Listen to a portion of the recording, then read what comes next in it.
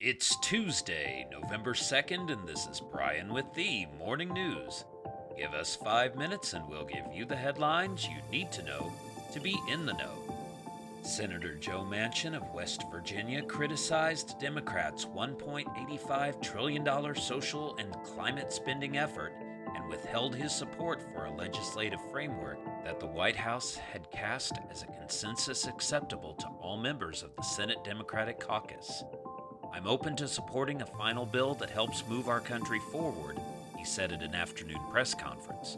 "But I'm equally open to voting against a bill that hurts our country." With his comments, Mr. Manchin threatened to plunge the fate of the bill back into uncertainty.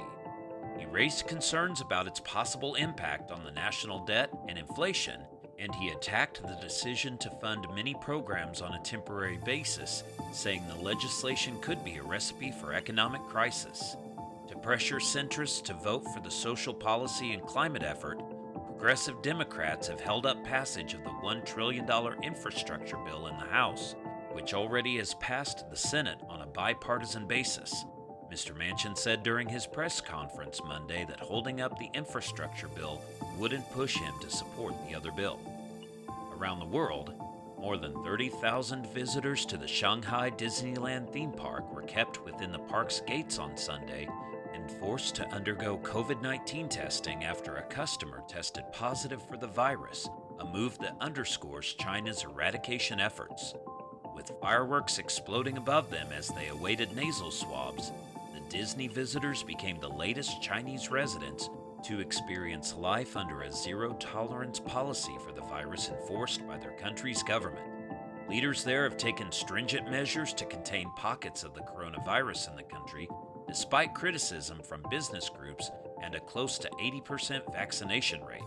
The testing requirements at Shanghai Disneyland were triggered after a woman who had visited the park on Saturday found out she was a close contact of a confirmed case.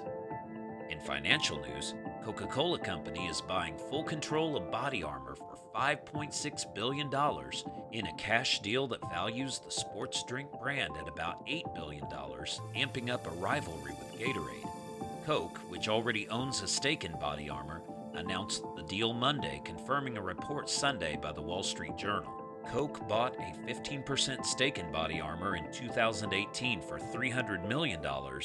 Coke is buying the remaining 70% from the company's founders and investors, as well as a group of professional athletes, including the NBA's James Harden and Major League Baseball's Mike Trout, who invested and helped market the drink.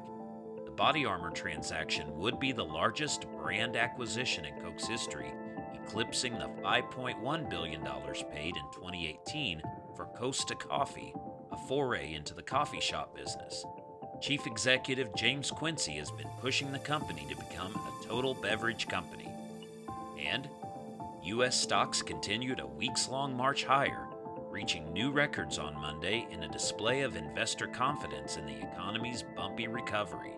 The Dow Jones Industrial Average briefly jumped above 36,000 for the first time, hitting 36,009.74 just after the opening bell.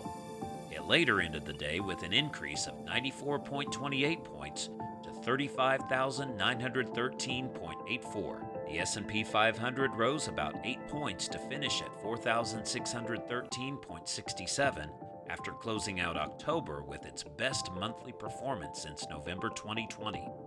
The Nasdaq Composite advanced 97 points to finish at 15,595, its sixth consecutive winning session.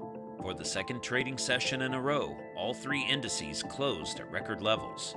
New data showed U.S. factory activity kept its strong momentum in October, even though manufacturers faced a supply crunch that has made it hard to find parts and raw materials.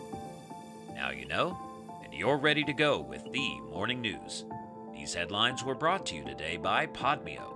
Start your podcast easily at podmeo.com, the world's #1 podcast hosting. Subscribe to this daily morning brief on Spotify, Apple Podcast, and themorningnews.com. Thank you for listening.